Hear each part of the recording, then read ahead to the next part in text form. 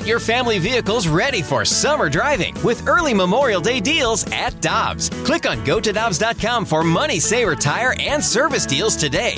Dobbs, with 43 locations, real deals are always close by. Another day is here, and you're ready for it. What to wear? Check. Breakfast, lunch, and dinner? Check. Planning for what's next and how to save for it? That's where Bank of America can help. For your financial to-dos, Bank of America has experts ready to help get you closer to your goals. Get started at one of our local financial centers or 24/7 in our mobile banking app. Find a location near you at bankofamerica.com/talktous. What would you like the power to do? Mobile banking requires downloading the app and is only available for select devices. Message and data rates may apply. Bank of America N.A., member FDIC. Hi, I'm Dan for Dobbs Tire and Auto Centers, here to share the easiest way to buy tires. Come to Dobbs. With the best tire brands and the biggest inventory, you'll get your tires the same day at the lowest price, guaranteed. Next time you need tires, get into Dobbs. With former Blues defenseman Jamie Rivers, I'm Brandon Kiley. It's Ribs and BK on 101 ESPN. Let's go out to the Brown & Crouppen Celebrity Line. We're at 12:03. Your time check brought to you by Clarkson Jewelers, an officially licensed Rolex jeweler. We are happy to be joined by Chris Kerber, the voice of the Blues. You can follow him on Twitter at his name, Chris Kerber. Kerbs, how you doing today? Doing excellent. How are you guys? We're doing okay. Where are you calling us from, Kerb? What's going on behind you right now? Oh, I was just walking out of the kitchen where one daughter is baking, the other daughter's fighting with her mom about whether or not she wants to go outside and practice soccer, and life is normal. What is she baking right now? My girlfriend has determined that our entire kitchen has now become a baking shop for whatever reason. She is 100% invested in making cookies. What's your daughter going into right now, Kerbs?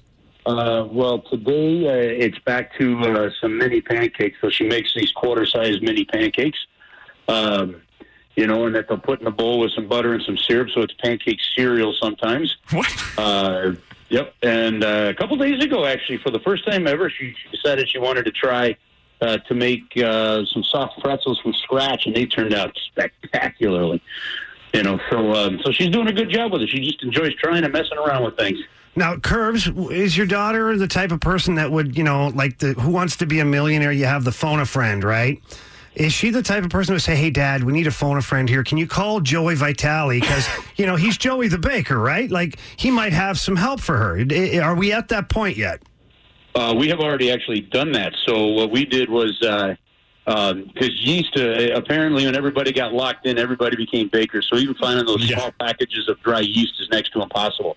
So we've got a couple articles from Joe, and she's starting to make her own yeast starter from scratch and stuff. But I found one of those packets, so she was able to speed the process up and at least try the pretzels. But yep, we've already done some FaceTiming with Joe and talked bread with him. And he loves doing it. It's such a hobby of his and becomes such a passion that he likes sharing that aspect of stuff. And so I think a good mental thing for him.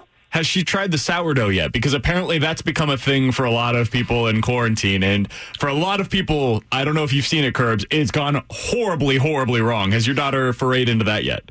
No, that'll be the next step when when the yeast that she's making matures and stuff. So that'll be the next step that Mr. Vitale is coaching her through. There we go. We're talking with voice of the Blues, Chris Kerber, here on Ribs and BK on 101 ESPN. All right, Kerbs, I want to bring you in on a conversation that we were having earlier today about superstars in the NFL. We think of the league and we think of how many they have, and immediately there's a few guys that come to mind, but for you, Kerbs, and I'm not talking about in terms of their play on the field, but marketability and how visible they would be for somebody that maybe doesn't even watch the sport. How many superstars do you think there are right now in the NFL in your mind? Heck, I don't know. I mean, that's pretty subjective to think about. To be real honest with you, I quit following the NFL pretty much when the integrity of their league it came into question with what happened here in St. Louis. So I watch a little bit. I think Anquan Bold, not Anquan Bold, Larry Fitzgerald is in my opinion still a superstar. I don't know if a Dak Prescott is, or not. I think you got to have some success. So the quarterback in Kansas City, I think, has got to be on the cusp of becoming one. I think Aaron Rodgers is the way you have to define that is, can you make waves by just who you are? And I think that you have Aaron Rodgers, maybe one or two others, and then there's the rest of the group. So I wouldn't know. I guess 12. That seems about right to me. Okay, let's do a Wayback Machine for you, Curbs, because a couple of weeks ago you got into it with me about Frank Gore.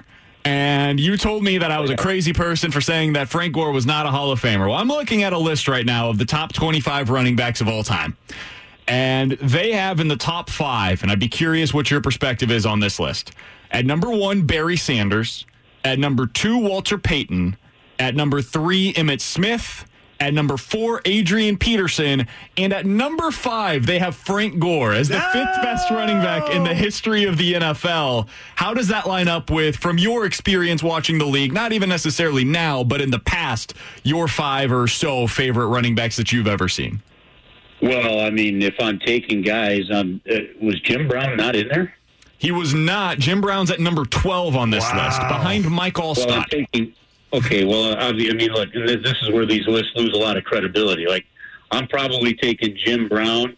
I'm taking Otis Anderson, over Frank Gore, and probably some others in there too. So I don't know that. I still think that his numbers, because of where the Hall of Fame is defined, put him in that discussion and maybe put him in.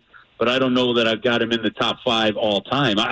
I'm not sure that I'm putting Frank Gore in over Jim Brown. Yeah, I would agree. I mean, looking back at Jim Brown and the way he dominated the game and how he was such a physical force, I can't believe he's not on that list either, Curbs. And I think, a guy like LaDainian Tomlinson, too. I think that he comes to mind for me as well. That, like you said, to your point, Frank Gore has the numbers and the longevity to support his bid for a Hall of Fame jacket one day. But if you're looking at dominant guys, in their years in the NFL, I think that there's a couple of guys who would probably be ahead of him. Yeah, I mean, shoot, you're taking, if you've got a choice, hey, you've got a chance to draft Marshall Faulk or Frank Gore, you're drafting Marshall Faulk. Yeah, it's an awful list. We can all agree on that. Chris Kerber, voice of the Blues, joining us here on Ribs and BK on 101 Alex ESPN. Ferrario did that to us. Alex Ferrario did that on This Week in Hockey to us. You'll have some fun with him on this one, but he did that to us early with the list, and it was like, and Jamie, you ought to go through these like 7 NHL trends that they think that should come back, and it was all stuff like, like the suspenders to hold the pants up and things like that. And I'm like, okay, who put that list together so I know what website I don't ever have to check out again? I don't make the lists, Curbs. I just provide the lists for content. You just woke him up. He was having a nap over here too, Curbs. Hey, Alex. How are you, bud? Nice to talk again. Thought I only had to deal with you Tuesday nights. Yeah, you know what? Like you do wonder sometimes if people really put some thoughts into some of those lists like that. Like, I'm not sure that you're leaving a heck of a lot of running backs off that list that you could probably put in the top 10, even ahead of Frank Gore. So we're talking with Chris Kerber. He's the voice of the Blues. Tonight, you will hear Behind the Bench with Chris Kerber at 6 o'clock. He's going to profile Steve Ott. I wanted to ask you about that conversation, Kerbs, because I love Steve Ott. He's one of my favorite guys to talk with on the team. What did you find most interesting about your conversation and your profile of Steve Ott that you're going to have tonight on the station? Well, I don't think a lot of fans know that he was actually a military kid. He lived all over the place because both of his parents were in the Canadian Air Force. And the role that hockey played in him being able to get settled in from one city to the next, I think, is a terrific story that he opens up to us about. I asked him about his Mount Rushmore of chirpers, and he listed off some names there, and he played with a couple of them that he named off as well. We talked about his transition into coaching and how, like to him, he said he kind of always knew that it would be a next step.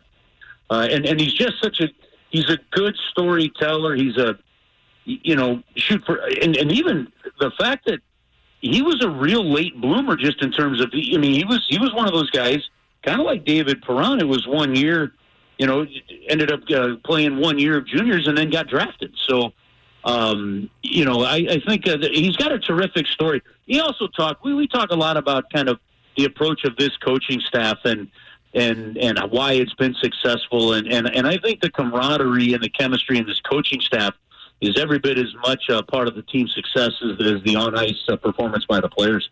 Yeah, I would agree, Curbs. I think that we obviously give Craig Berube a ton of credit, and he deserves every bit of it. But Mike Van Ryn and Steve Ott, Sean Farrell, the group of guys that they have together, along with Mark Savard, they are like teammates. It is that hockey locker room kind of vibe you get from them. And which brings me to my next question about Steve Ott is, did you guys get to, by any chance, the fact that if the game comes back without fans and without, let's say, some white noise in the background, how long until they have to muzzle Steve Ott behind the bench and gets himself in trouble? All right, so seriously, I thought about asking the question close to that way. I ended up not going there because our timing, to get certain things in wasn't there. But I did ask, I did ask about guys chirping other guys and how Steve himself, he's got to hold himself back, Oh, my God, because, yeah. again, there are guys on the ice still playing that Steve Ott was relentless towards, that now can chirp at him, and he's got to be careful and handle it professionally as a coach.